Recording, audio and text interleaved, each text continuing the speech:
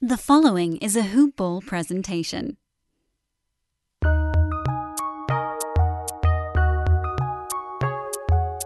Welcome to the Fantasy NBA Today podcast.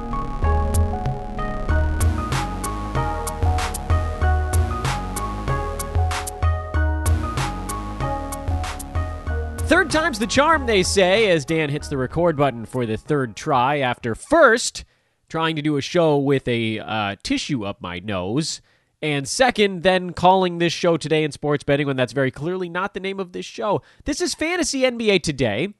I did get my own name right, so that's good. I'm Dan Besbris. You can follow me on Twitter at Dan Besbris, DanBesbris. Approaching a little milestone on Twitter actually right now. 6,990 of you have located me, which is kind of crazy and shows how little I understand the modern world. That's like a currency at this point. Well, in any event. I'm out of my mind. I'm on antihistamines from here to the moon, and so my brain is floating in a weird puddle of Zyrtex and Benadryls and the like. So if I say something completely idiotic on today's podcast, you guys will all have to forgive me. But I think I can make it through. We are one day after the trade deadline. The dust has settled to some degree. We actually might get to see some players take the floor for their new teams tonight, and that's actually kind of what I want to do on today's show. I don't really want to do the normal week in review Friday podcast because a lot of things happened yesterday. By the time the actual trade deadline rolled around and through, we had something like 15 or 16 trades, and a good handful of those had significant fantasy ramifications. Now, what it means for guys that were on the waiver wire, as we talked about on yesterday's show, and then certainly on the 4-hour live show we put out yesterday, is less so. You know, the fringy guys kind of stayed fringy guys for the most part, but we do have teams that changed some of their complexions a little bit. So what I'd like to do today, we're going to forego our typical ad drop stream watch list thing that we do on Fridays. We'll get back to that next week. Don't worry. We're not scratching that format from this show altogether, but I just thought this week was special. It was special. It was unique in that we did get the trade deadline, and because of that, and then because of just miscellaneous late scratches and injury news, we have a lot of weird stuff going on in the NBA. So, to that end, today's show is all preview-based.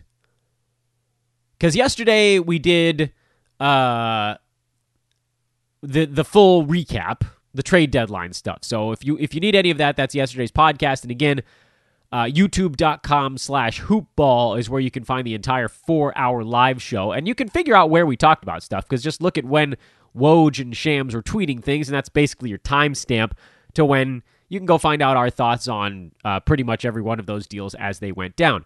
So, again, that's why I think today is interesting in that we can look at all 30 teams, but instead of just a quick, this is what we're watching for, I think it's going to be a little bit of a longer breakdown. There's a lot of stuff going on with, almost half of the teams in the NBA right now, and so that is where we will focus our energies today. Again, this is a Hoopball presentation, hoop-ball.com, the website. I say again because we talked about the YouTube page already. That was youtube.com/hoopball. We're going to continue to be ramping up our YouTube activity at that site. And here's why you should follow the Hoopball YouTube page or subscribe or whatever the proper YouTube lingo is. Again, that's youtube.com/hoopball. Go subscribe to it now because our team of experts are going to be focused really hard on instant reaction stuff. Yes, we can get the quick hitter instant reactions on Twitter where, news breaks and then I'm going to quote retweet it and I'll put something out there like, let's say hypothetically news breaks in the next couple of days of where Andre Drummond ends up signing because he was now officially bought out. Yeah, we can tweet whatever it is, 140 characters, 280 characters about where he's headed and what that might mean. It takes a 10-minute instant reaction pod to really break down what it means for his fantasy game, the fantasy game of everybody around him, how you compare that to other players in the league. If you're buying, what should you give up?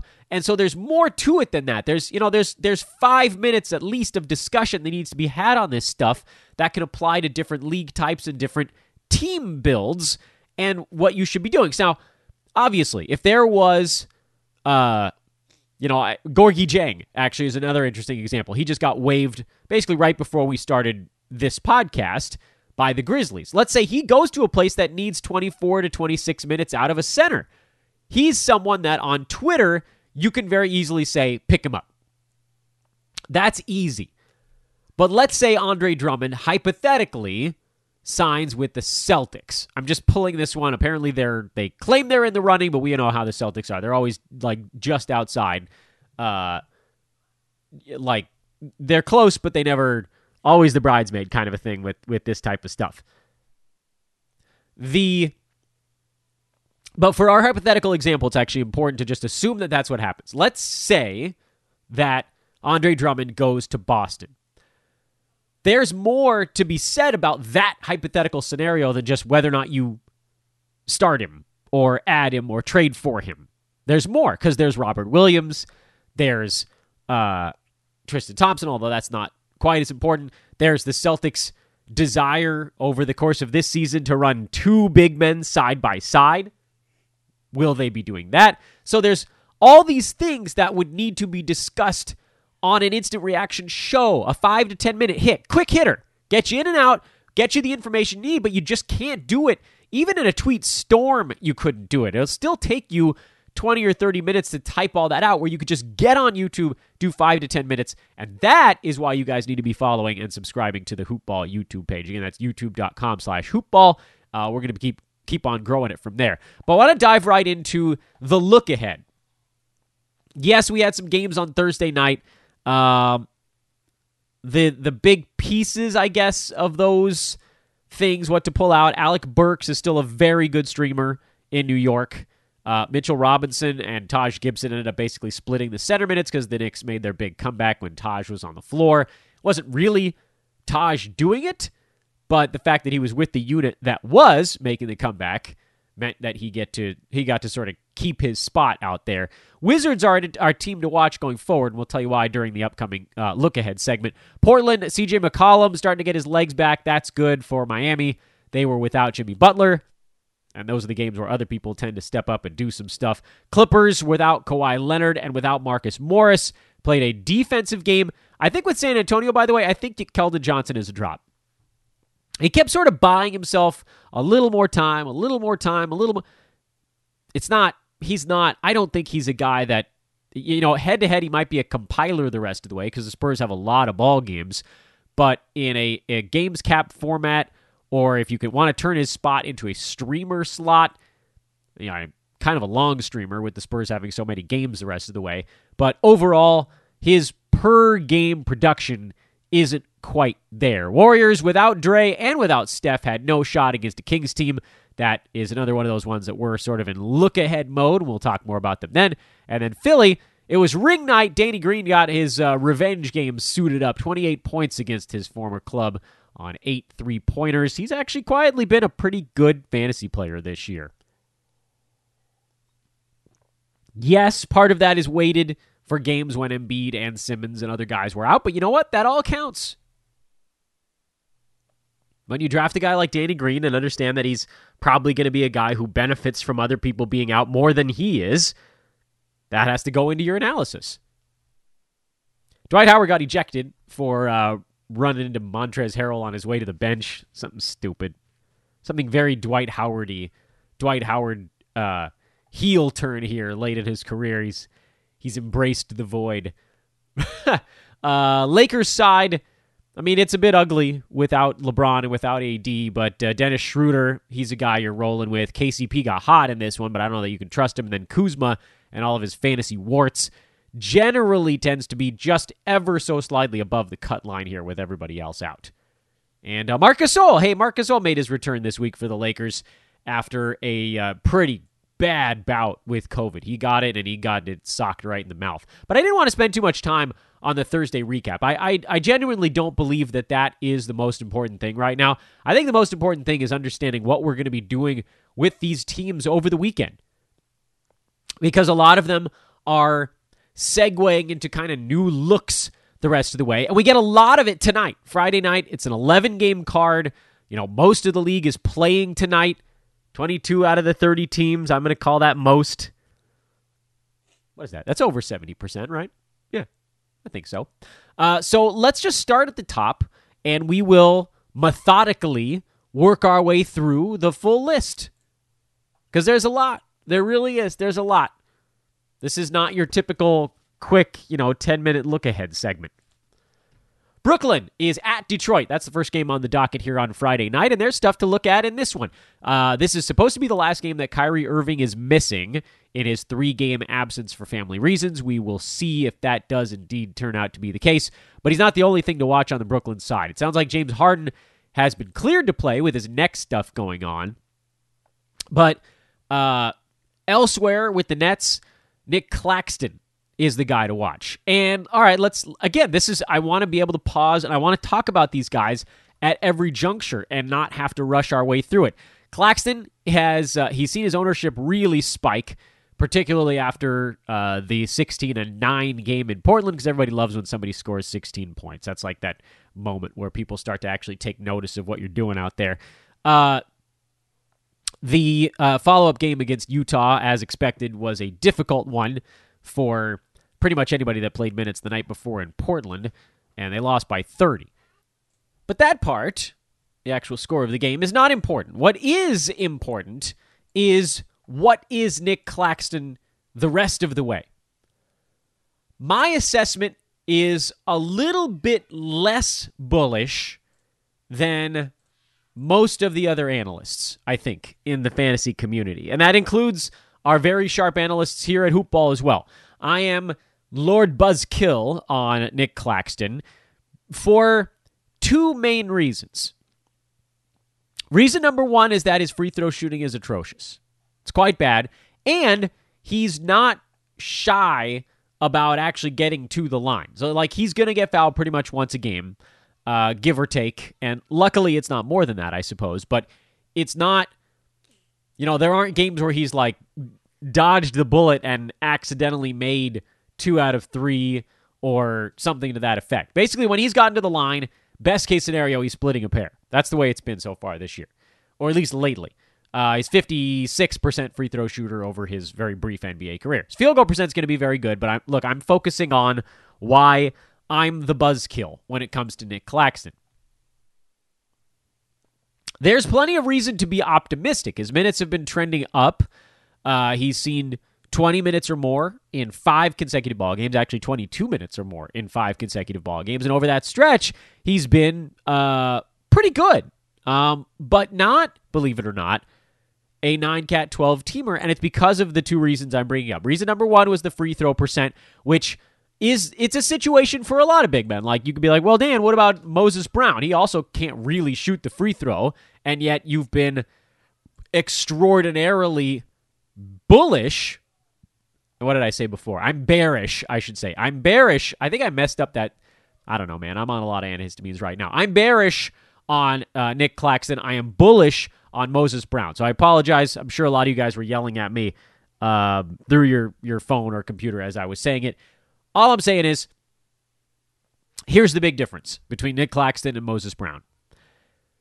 Yes, minutes plays is one of them, but I'm less concerned about that because we've seen that Claxton can actually score faster than Brown. He can get points and he can get opportunities to score faster than Moses Brown, likely because he's playing with a sea of Hall of Famers in Brooklyn that are just going to get him open all the time. So over the last week, Claxton's playing about 23 minutes a game and he's taking about 8 shots a game in that stretch. Moses Brown over the last week is playing 31 minutes and he's taking just under 8 shots per game over that stretch. So the usage situation does favor Claxton. But the big thing, and they both suck at free throw shooting. There's no real difference there. Call it a wash. In fact, lately, Claxton's been less harmful because he just hasn't taken as many as Brown has. But the big difference over the last week to 2 weeks while these guys have been ramping up their fantasy games is that Moses Brown is averaging close to 15 rebounds over the last week, basically since he's been playing starters minutes. Since he's been playing any kind of significance minutes, the stretch here for Brown, which is 8 games long, goes 12, 9, 4, 16, 3, 14, 18, and 12 rebounds. So 5 of his 8 most recent games, he's had 12 rebounds or more, and in 2, he's had 16 rebounds or more. And there was one where he had 9 also that I sort of didn't throw in there. There was one game where he had 4 rebounds and fouled out, and the other one was where he just sort of got owned by Clint Capella. Whatever the hell that makes, that's what happened. Rebounding matters. We get very caught up in a big man's defensive stats, and for good reason, because it's part of why big men can rack up fantasy stats generally quicker than guards can. It's why we talk about how a guy like DeAnthony Melton is so unbelievably rare as a low-minute guard who's still putting up 9 category value. A guard that's putting up, where is he at now? 9th round value in under 20 minutes a ball game. That basically only happens with big men. Robert Williams, a great example of that. Mitchell Robinson a couple years ago, a good example of that. They're all over the map. Nerlens Noel last year, a very good example of that. It's common. Okay, maybe not like ultra common for low-minute big men to put up decent. Chris Boucher, 24 minutes a game this year. He's a early 5th rounder right now. Big men do it all the time. Guards never do. But one of the things that we have to stress when we talk about the big men doing this particular thing is that they have to find a way to do one of 2 things. To either be so overwhelmingly good in defensive stats or field goal percent or some combination of them that what I'm about to say doesn't matter, or get a damn rebound. Chris Boucher, 6.5 rebounds. Robert Williams, 6.5 rebounds. It doesn't sound like a lot, and then Moses Brown we talked about is at like 10, but Nick Claxton, over his recent run at 24 minutes per game, 4.8 rebounds per game. And you could argue that maybe it's a little bit fluky. I wouldn't really argue that. He's not a heavy rebounding big man. He's 6'11", about 215, 220 pounder, longer than he is wide. Averaged about 3 rebounds in 13 minutes a game last year. He's about 4 rebounds in 18 minutes a game this year. So it's not really that far off the mark. It's not as though Brooklyn is just loaded up with rebounders. The only one that you'd call such a thing is DeAndre Jordan, and those 2 guys are not occupying the floor at the same time. He's just not a big-time rebounding center. The high water mark has been 9, really. And look, if he's going to play 24, 25 minutes a game, I'm going to need to see him get up around 7 rebounds per game, and it's not close. It's not close. We have a tendency to look at the high number and think that's what's going to happen every game, but it's not. There are a lot of 3s and 4s. In fact, it's mostly 3s and 4s, and then every once in a while there's an 8 flipped in there. Unclear as to why exactly it happens on that particular day, but it did. It seems like maybe it has to do with when an opposing team has a center that attacks the rim and he's around there to get the rebound. Otherwise, he's out there switching things, and he's not the guy that goes back to get it. James Harden gets a lot of those boards. A little bit of that Russell Westbrookian feel where the guard gets it and goes. So that's why I'm a little more bearish on Nick Claxton than most, and it's why we're going to continue to watch him because, if he has a free throw shooting stretch that improves, or if he suddenly decides he remembers how to rebound and he starts getting 6.5, 7.5 rebounds a game in 24, 25 minutes, then yeah, that's a really big deal. That's a difference-making kind of jump for him because it's not as though he's been bad, but he's outside the top 150 over these last week to 2 weeks, mostly because of free throw shooting and a lack of rebounding, even though he's getting almost a steal and over a block and a half a ball game on good field goal percent. But it's not enough There needs to be more. On the Detroit side, they shipped off Delon Wright for Corey Joseph. I don't believe that Joseph is ready to go for this ball game, but even if he was, he doesn't strike me as a guy that's going to be loading up on playing time for this team. In fact, it seems almost as though Dennis Smith Jr. now slots into the Delon Wright role, and Corey Joseph slots into the Dennis Smith Jr. role, meaning DSJ now probably getting closer to 28, 29 minutes a game. And if Corey Joseph does play for this team, he'll see more like the Dennis Smith 18, 19, 20 minutes, something in that neck of the woods, if that. And the only question mark for me in the guards situation is what happens when Killian Hayes comes back. My guess is that you see Frank Jackson phased out a little bit at that point. Because I think they want to give... I think Dennis Smith Jr. is someone they're actually like a little bit excited about. He was a guy that they asked the Knicks for in the Derrick Rose trade. I think they want to sort of give him his shot there. He's not super young anymore, but he's still relatively young, and I think they're hoping that he's been able to learn some things, kind of feeling out the NBA over the last couple of years, and the G League at times. So I'm pretty bullish. I'm going to get this right the rest of the show, antihistamines and all, on Dennis Smith Jr. I think, in fact, if we get word that he's starting tonight, I think you just fire him up.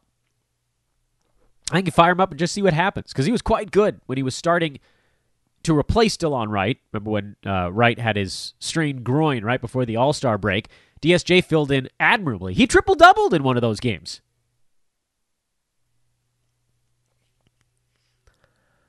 I'm not dialed in on the Detroit center situation in that I talked to you guys about this before the All-Star break. There were a lot of folks that were like, Mason Plumlee's going to get moved, and we have receipts here on this Fantasy NBA Today of me saying, no, he's not, because they just gave that dude a 3-year contract, and ain't nobody taking on 2 more years on a center they didn't really want to sign anyway. Yes, I like Mason Plumlee. He's fine. I think what we will probably see here are some games where he rests or just doesn't play as much. Maybe they just dial his minutes back a little. For now, it's still a Plumlee, Isaiah Stewart timeshare. Keep a very close watch on that, because if you start to hear rumblings of Plumlee getting... Wait, I don't want to say shut down, because that's not right. Getting rest days, skipping one half of a back-to-back, things like that. Then you start to look at Isaiah Stewart as more of a fill-in in those spots, but still not there all the rest of the way. For Stewart, it does seem like there's some decent upside with him in that you can, if he ever got starters minutes, it would actually be relatively exciting. And, 22.5 minutes a game over the last 2 weeks, he is top 120. He's not as bad a foul shooter as some of the other bigs we've been talking about. A little bit worse than Robert Williams, but better than Moses Brown, better than Nick Claxton. He also rebounds pretty well. He's at that coveted 6.5 rebound mark, and then the other stuff is actually relatively close to these other guys we've been talking about.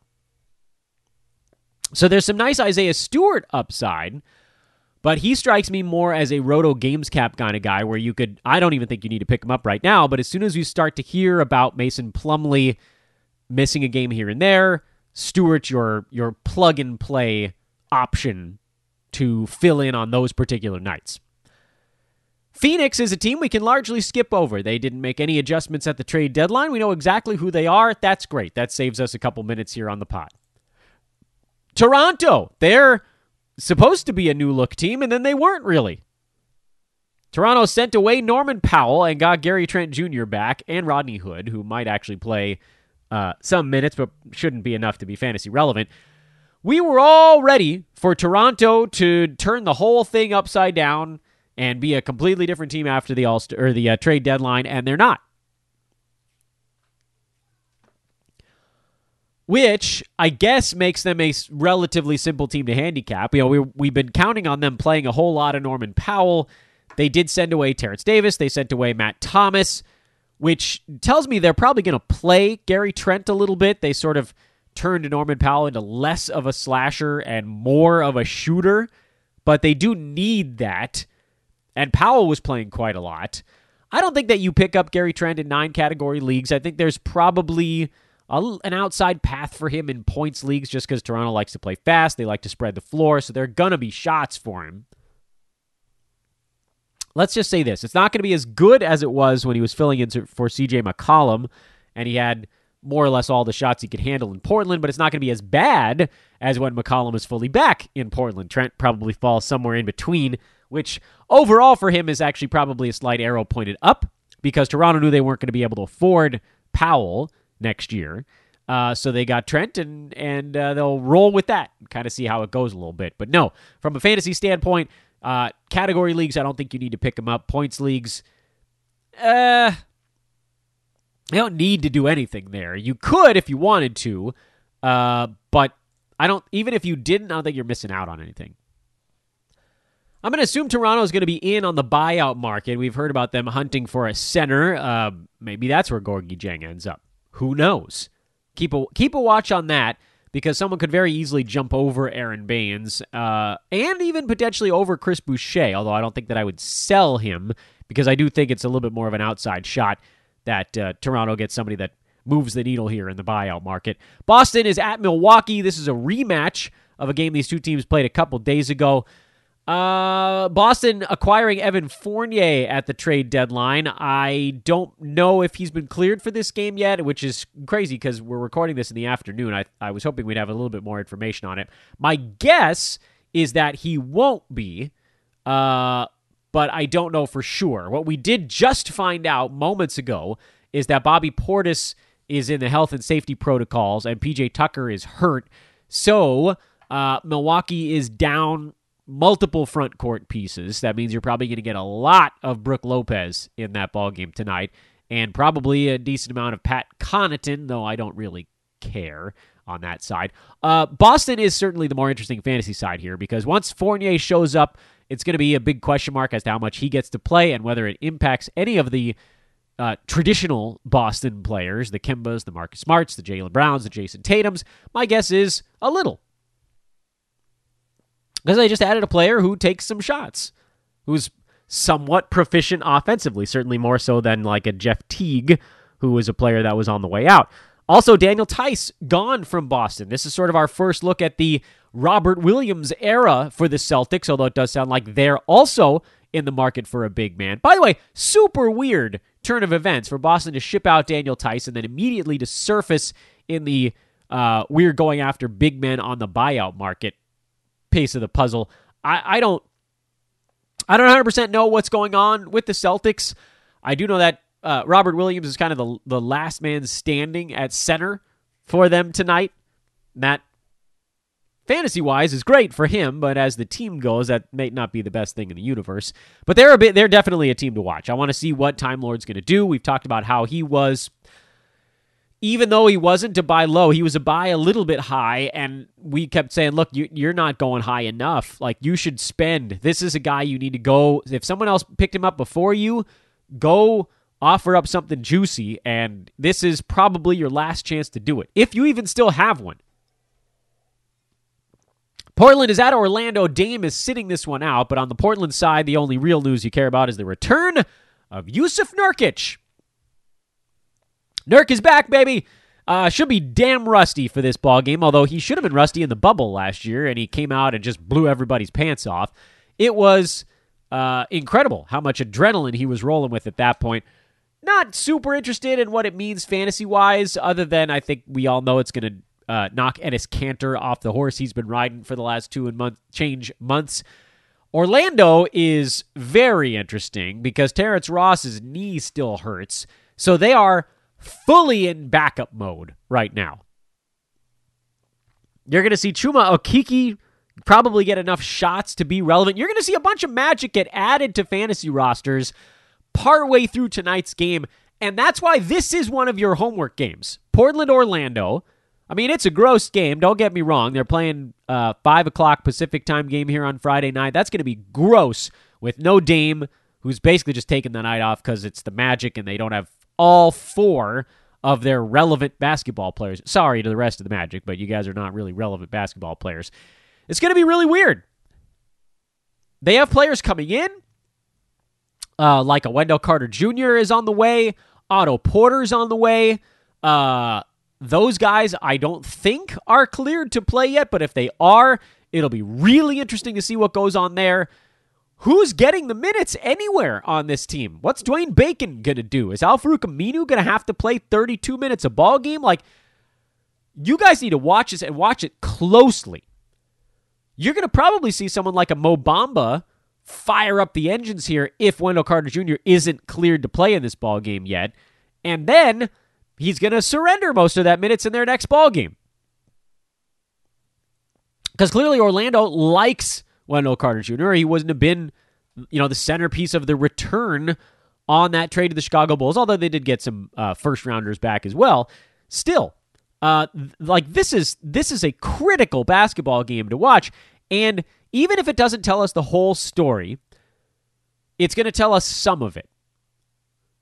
This is also a situation where we're going to have to balance our desire to add guys with the knowledge that those guys might disappear in the next ball game if or when the two Chicago Bulls actually get a chance to play for Orlando, and then counterbalancing that again on the positive side with the possibility that some of these guys actually do stick and become kind of a streamer with benefits sort of thing, or just like a take a flyer on kind of guy.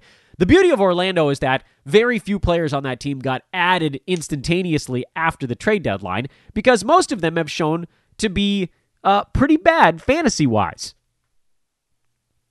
Dwayne Bacon's fantasy game is bad. Michael Carter-Williams' fantasy game, as much as we were hoping it might round a little bit of a corner, is still bad. He'll probably do enough tonight, though, because no one else is around. But we also know that unless his usage is, through the roof to the moon, he's not an ad. Plus, they also picked up R.J. Hampton from the Nuggets, and Cole Anthony will be back at some point. So there's all this stuff that's still swirling for Orlando. But homework time, man. I want you guys watching Magic games pretty much the rest of the way and making those moves early because it'll be better to have added someone that might hold on to a playing time slot than to say, well, they probably get pushed out by so-and-so and then miss out on something interesting. Because something interesting could shake loose for the Magic. I'm not saying it will, because a lot of those guys do have bad fantasy game, but it could. Miami, Victor Oladipo likely not there yet. Nemanja Bjelica probably not there yet either.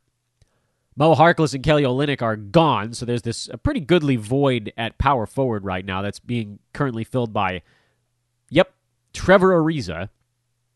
But this is an easier one. When Bjelica shows up, he'll play the Kelly Olynyk minutes, and you know what? There's actually a weird outside chance that he does enough at power forward to hit fantasy markers, but I have this feeling with Miami that, Eric Spoelstra does not roll with a guy if he's not playing well, and Bjelica has many games where he's not good, so that probably ends up getting split up a little bit.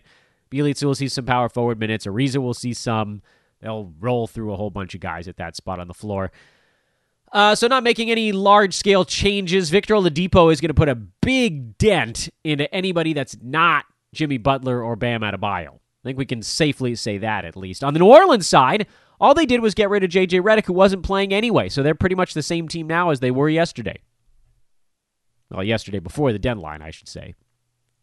So no changes there. You can stop stashing Nickeil Alexander-Walker, although you can still stream him here with Lonzo Ball out, who is, by the way, expected to miss both halves of the Pelicans back-to-back, so you might actually get a couple games here of Walker relevance before Lonzo returns. So not... they're playing Charlotte. I don't know why I jumped to New Orleans. That's Denver playing New Orleans. Guys, I'm swimming over here. Charlotte, they were quiet at the deadline as well.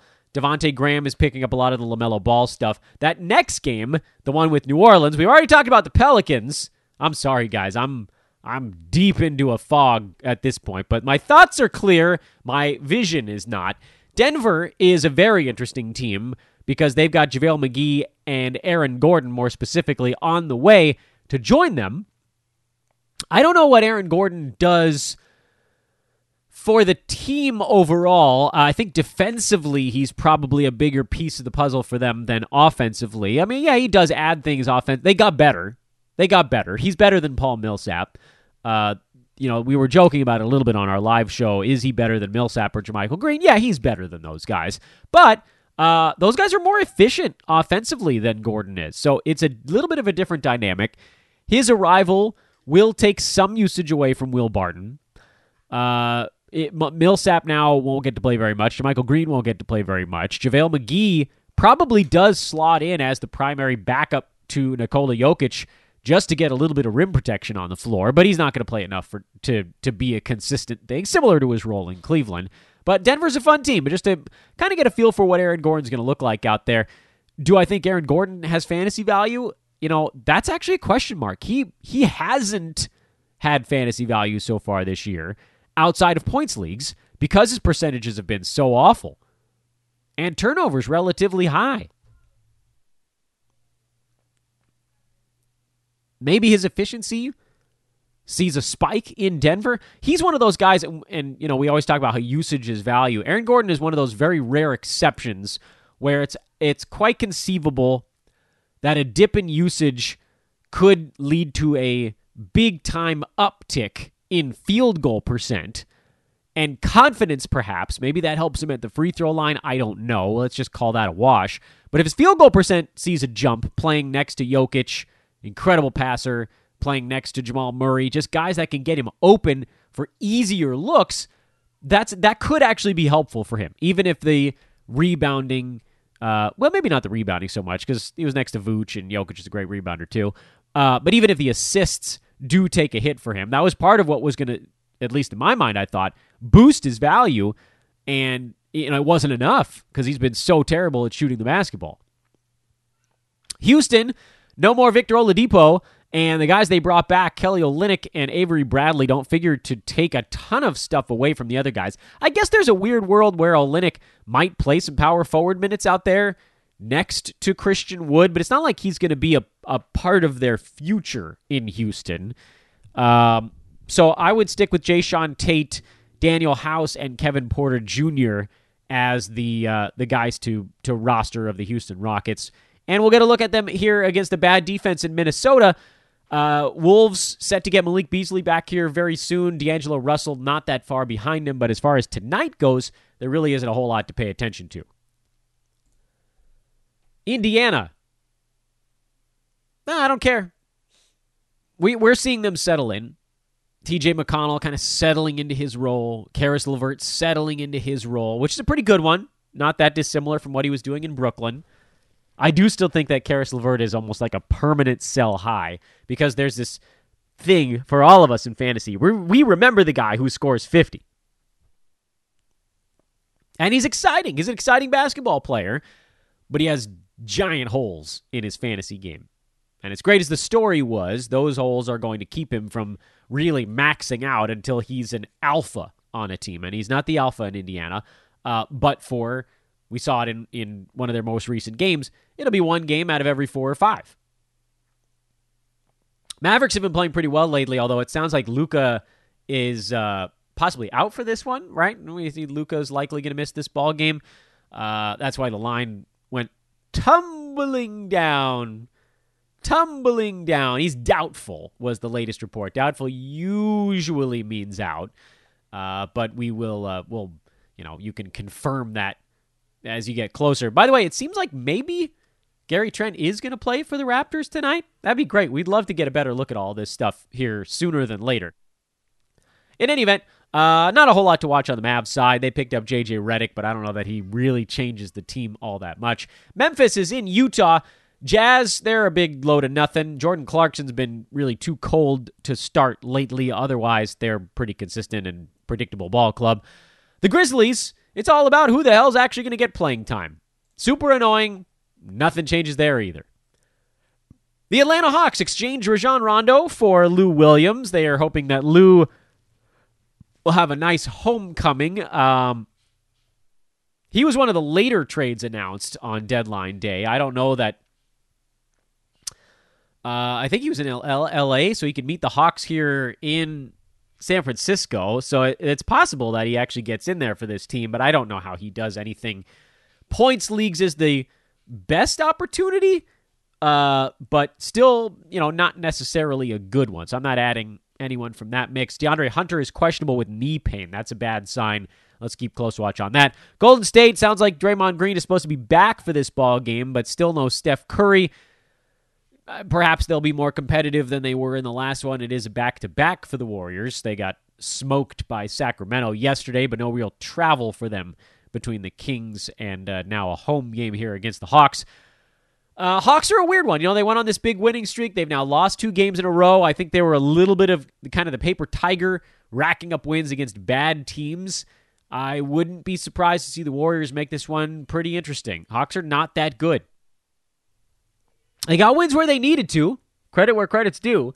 But now they're getting tested a little bit. Road trip. Decent teams out west.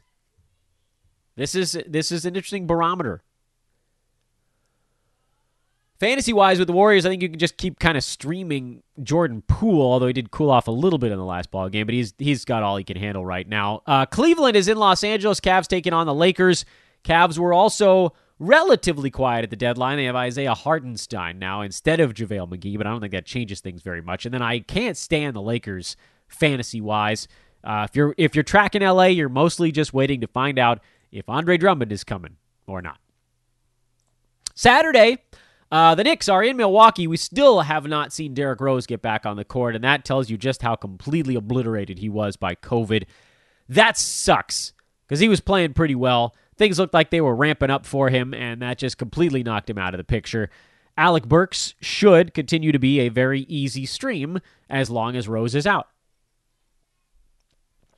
We talked about Milwaukee. We talked about Detroit already. Washington is a spot to watch just in case Daniel Gafford somehow grabs a hold of the starting center job and runs with it. I don't think that he will, because Alex Len and Robin Lopez are still dinking and doinking around out there. It's just an ugly situation on a team that's not very good. And Russell Westbrook, my goodness. I mean, this is a guy that was one of the better players in basketball 2-3 years ago, and he is, like, he puts up these big rebounding lines, and I know he gets some assists and stuff, but good Lord, from a true basketball standpoint, he's a disaster right now. His contract, John Wall's contract is probably worse, just for what you're getting. But boy, woof. Oops on the max contract there. Anyway, we've talked about Houston already. Minnesota we've covered. Chicago, Nik Vucevic will be joining the Bulls here in this game in San Antonio. Spurs also, by the way, not playing on Friday, so a couple of teams to watch there. Spurs didn't really make any changes at the trade deadline. Minor stuff. They brought on Marquise Crisp mostly as a expiring contract situation. So Spurs are a team I sort of don't really care about from a fantasy perspective, at least in terms of deadline things. We already talked about how I think Keldon Johnson is a drop, and I don't know if there's anything else to discuss there. With Chicago, now with a true center, what does this do to our buddy Thad Young, who's had an incredible fantasy season? I think they still try to find a way to get him out there, but now he's behind Vooch and Lauri Markkanen instead of basically rolling in front of Wendell Carter Jr. I think they still get him some 24-ish minutes a ball game. It's just going to kind of come in a different way, and or do they split up Vooch and Markkanen?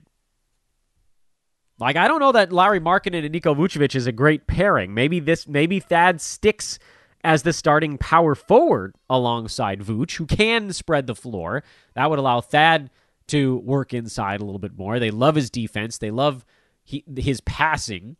Chicago has some things to sort out, but I'm not dropping Thad. Not even close. You got to see how this works out. He's been one of the big reasons why the Bulls have been as decent as they have been so far this year. And then certainly curious what this means for Tomas Satoransky, who likely keeps his job. He could actually see more assists with Vooch out there if he's running plays, pick and roll type stuff, although it'll probably be mostly Levine, Vooch pick and rolls. But let's say Sato gets involved in them. Working with Vooch as the other end of any kind of two-man offensive game is a good spot to be in compared to basically anybody on the Bulls besides Zach LaVine before this trade. There's Memphis and Utah playing again. They actually play 3 times in a span of 5 days. Teams are going to hate each other by the middle of next week. We talked about most of these other teams, not Oklahoma City, however, and not a couple of the other ones on the later part of the docket. The Thunder, it really feels like Horford's going to be resting most of the time going forward. He'll play games here and there. Maybe he gets into this one. I don't know. But Moses Brown is locked and loaded. You got to just start him at this point. We need more information on Shai Gilgeous-Alexander, his plantar fasciitis. They said it's going to sideline him for a little bit. So they want to rack up a few losses. Hold on Shai. Maladone's likely going to start, but Ty Jerome is the one with the better fantasy play. Unfortunately, that's probably going to be more of a timeshare than anything else for the time being. So just roll with Moses Brown. I don't think I trust Pokusevski. I don't think I trust Isaiah Roby to start them in a games cap format. You could roll them out in head-to-head and just sort of take what you get. But Brown is the easy decision there. Philly traded away Tony Bradley. I know Dwight Howard got ejected in Thursday night's game. And so Philadelphia was basically without a center for most of that ball game. I don't even know who was playing center for them. Was it Simmons? I think Ben Simmons was the center for most of that game. I'm honestly not sure. Maybe it was Mike Scott. Sorry, it was Mike Scott was the center for most of that ball game. Dwight Howard now is going to be basically splitting his time with Mike Scott. I think you're going to see Dwight probably win that center battle most of the time. I know Scott was okay in this one against the Lakers. But Dwight is an interesting streamer until Embiid comes back. And for Philly, who keeps collecting enough wins without Joel, there's kind of no reason to rush him back. You know, Dwight's another guy where I hate the free throw percent stuff, but if you put him out there for 25 minutes or more, he's going to get you 11 rebounds, and that's significant. This all comes back to the Nick Claxton discussion from earlier in the podcast. So go ahead and stream Dwight Howard. The Clippers. Well, I'd like to see Kawhi and Marcus Morris get back in there, and they'll need them for this ball game. Philly's better than San Antonio. Will they play? I don't know. Will Rajon Rondo play all that much? I also don't know. Certainly not adding him. Now, I don't know that. I mean, is he going to be the starting point guard there? Would he start over Pat Beverly? I doubt it. Now, Bev's been hurt a lot of this year, as per usual. But, man, Rondo's fantasy game is not good anymore unless everyone else is out. Like, you could throw him on the Lakers right now with no LeBron and no AD, and he'd put up some serious numbers. But unless the Clippers are missing both Paul George and Kawhi Leonard, it's not happening. Sacramento, I can't wait to see what they're going to do with DeLon Wright. I think everybody else is selling him too low.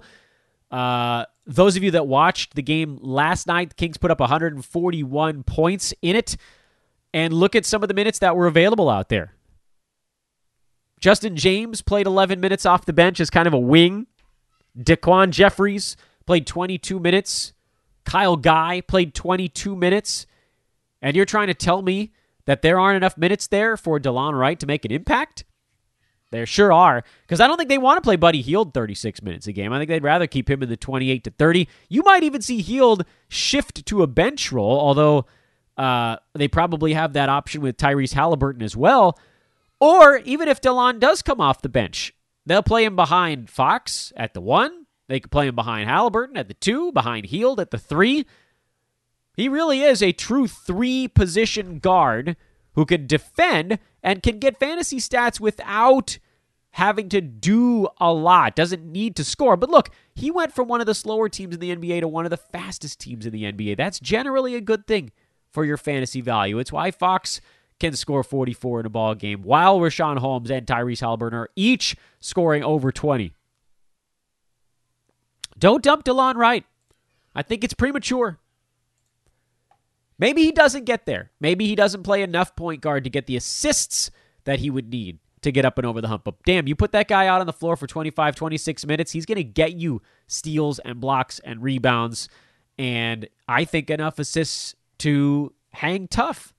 Like, he's a top 60 guy in starters minutes. Dial those back by a little bit, yeah, he's going to fall off a couple of rounds. But it still, to me, puts him over the cut line. We'll see. It'll be close. But I think the pace element in Sacramento is one thing that folks are overlooking a little bit as well. They're going to be playing fast as hell, and that'll help. Fast and loose. They're playing it fast and loose out there. That doesn't mean that they're just turnovers all over the place, but just a lot of shots, a lot of opportunity. Gotta love opportunity. That's the late game on Saturday. Is anybody not playing Friday or Saturday? I don't think so. I think that's everybody. So, obviously, anything that you don't see shake out on Friday or Saturday, you take a look at Sunday. Only 4 games on Sunday night, though. But if any of the players, basically, we're talking about guys that were traded, things of that nature that are not, we don't get the data in these next 2 days, then you sort of extend your look ahead to Sunday. What I will say once again, to sort of put a knot on this idea, and before I do wrap this up with some very important thoughts on how to attack the waiver wire this weekend, I would say the following to all of you, and that is, Hoopball once again is recruiting. It's been like 2 months. I was hammering you guys with recruiting stuff in January. Well, the war of attrition was won by the universe over a couple of our contributors here at Hoopball. If you are interested in learning how to blurb right, how to run a news feed for a fantasy organization, we're looking for folks that can start on the blurb feed and grow from there. We are also looking for a DFS contributor. So recruiting pitch back here on the docket. Hit me up on Twitter at Dan Besbris, DanBesbris, or email teamhoopball@hoop-ball.com for more information on our open contributor level spots on the news feed, the blurb wire, same thing, or our DFS operation. So hit me up on those. Recruiting, Hoopball recruiting once again. Okay, so here's the overarching thoughts on all of this stuff. I'm generally a podcast that reminds people to stay patient. Personally, I do actually have a decent amount of roster churn in my leagues. I make a lot of moves with the last guy on my bench. I'm sort of always hunting the high upside guy, and it's pretty obvious to me when I'm not on the right guy. So I hunt the high upside guy. If I ever find him, then I solidify that spot, and I start trying to make trades. 2-for-1 trades, open up that roster slot so I can start roster churning that last slot again. So I do make a lot of moves, but it's generally one roster slot that gets rotated through until something sticks. Although by the time something sticks in that roster slot, there's often one guy on the somewhere else on my team where maybe the situation changed and their value has fallen off. But the point is, while I do often make a fair number of moves in my leagues, it's usually one or two roster slots that I'm just sort of burning through over and over again. I see a lot of folks in my leagues that have like 3 or 4 guys that are constantly being on and off of their teams, and I don't think that's a wise decision. I think, especially in Roto Gamescap, you can afford to sit on guys a little bit, give folks a tiny bit of extra rope when you know that they can achieve some measure of upside. This is actually different. This is a different strategy this time of year, right after the trade deadline, because this is a time where all of my instincts to tell people to wait and see can create a gap where you miss something. Because there are names we're not super familiar with. It's quite different than the beginning of the season. First couple weeks of the season, like, they're guys that we know what they do. Rob Covington is a great example of this. We know what Rob Covington can do. So when he started the year shooting like 28% from the field, and you guys are like, Dan, I got to drop him. I got to do it. And I'm like, don't do it. You're going to regret it. It'll be the biggest regret you ever have in fantasy, because I've literally been down this road before. Rocco, by the way, inside the top 55 on the full season now after that incredibly slow start. I kept citing that, it was 4 years ago, I think, when he started off the same way. He was brutal. Couldn't shoot at all the first 5-6 weeks of the season. Then all of a sudden, the rest of that year, he was top 30 the rest of the way.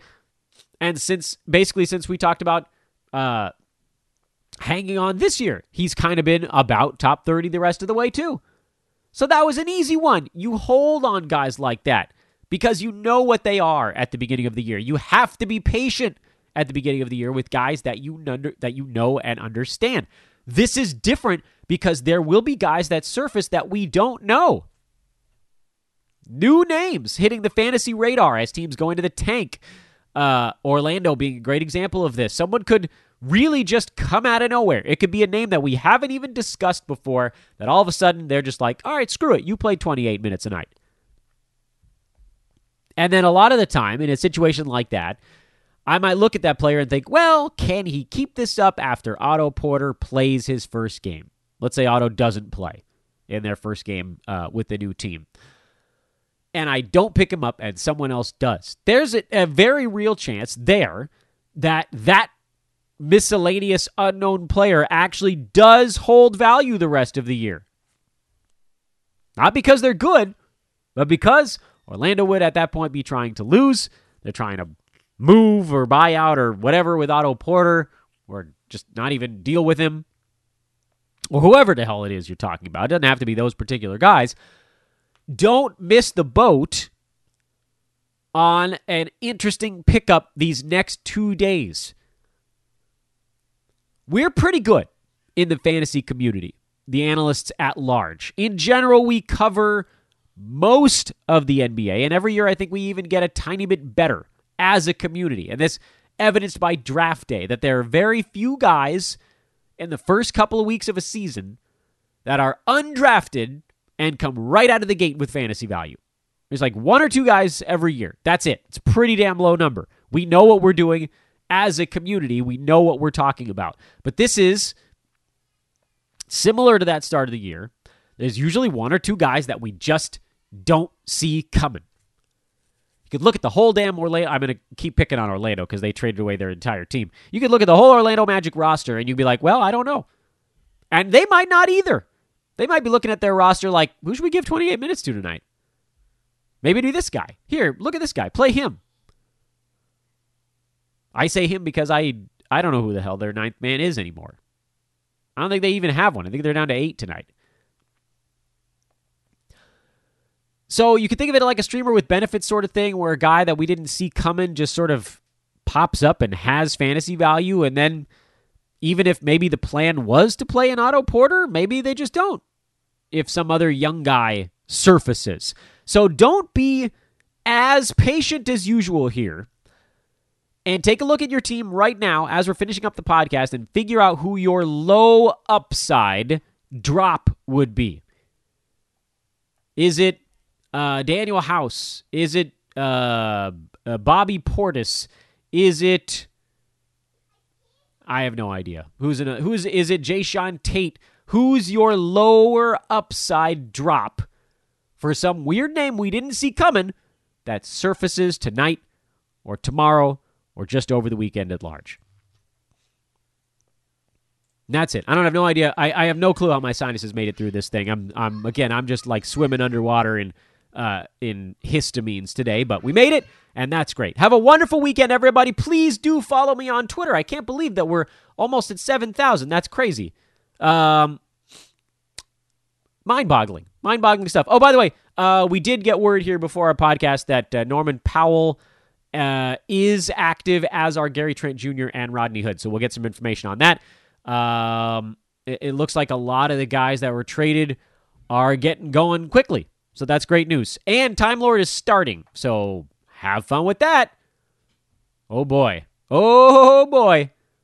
Also, by the way, Norman Powell's starting because Damian Lillard is out. He might be their bench firepower after that. And we did get word that Yusuf Nurkic is around a 20-minute limit today. So Enes Kanter should still have value for the time being. The Orlando Magic starting lineup is Dwayne Bacon, James Ennis, Chuma Okeke, Kem Birch, and Michael Carter-Williams. So you got some serious streamer action going on in this ball game. They don't have their new players yet. And so that's what we're talking about. That's a perfect example of what we're talking about. Kem Birch might have a really big ball game, and we at that point we're going to have to decide, is this guy actually worth grabbing, or is he going to disappear into nothing when Wendell Carter Jr. gets to town? I would venture to guess the latter, but we don't know for sure.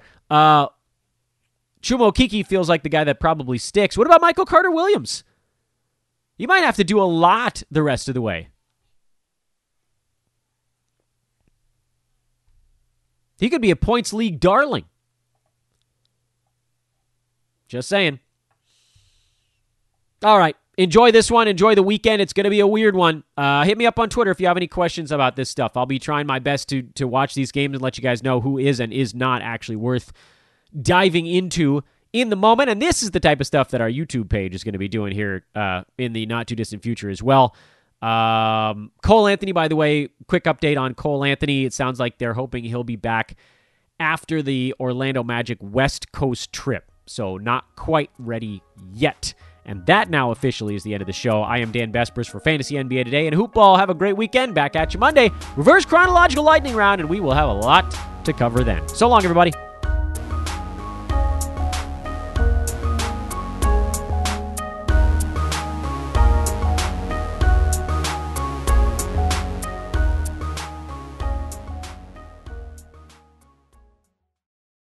This has been a Hoopball presentation.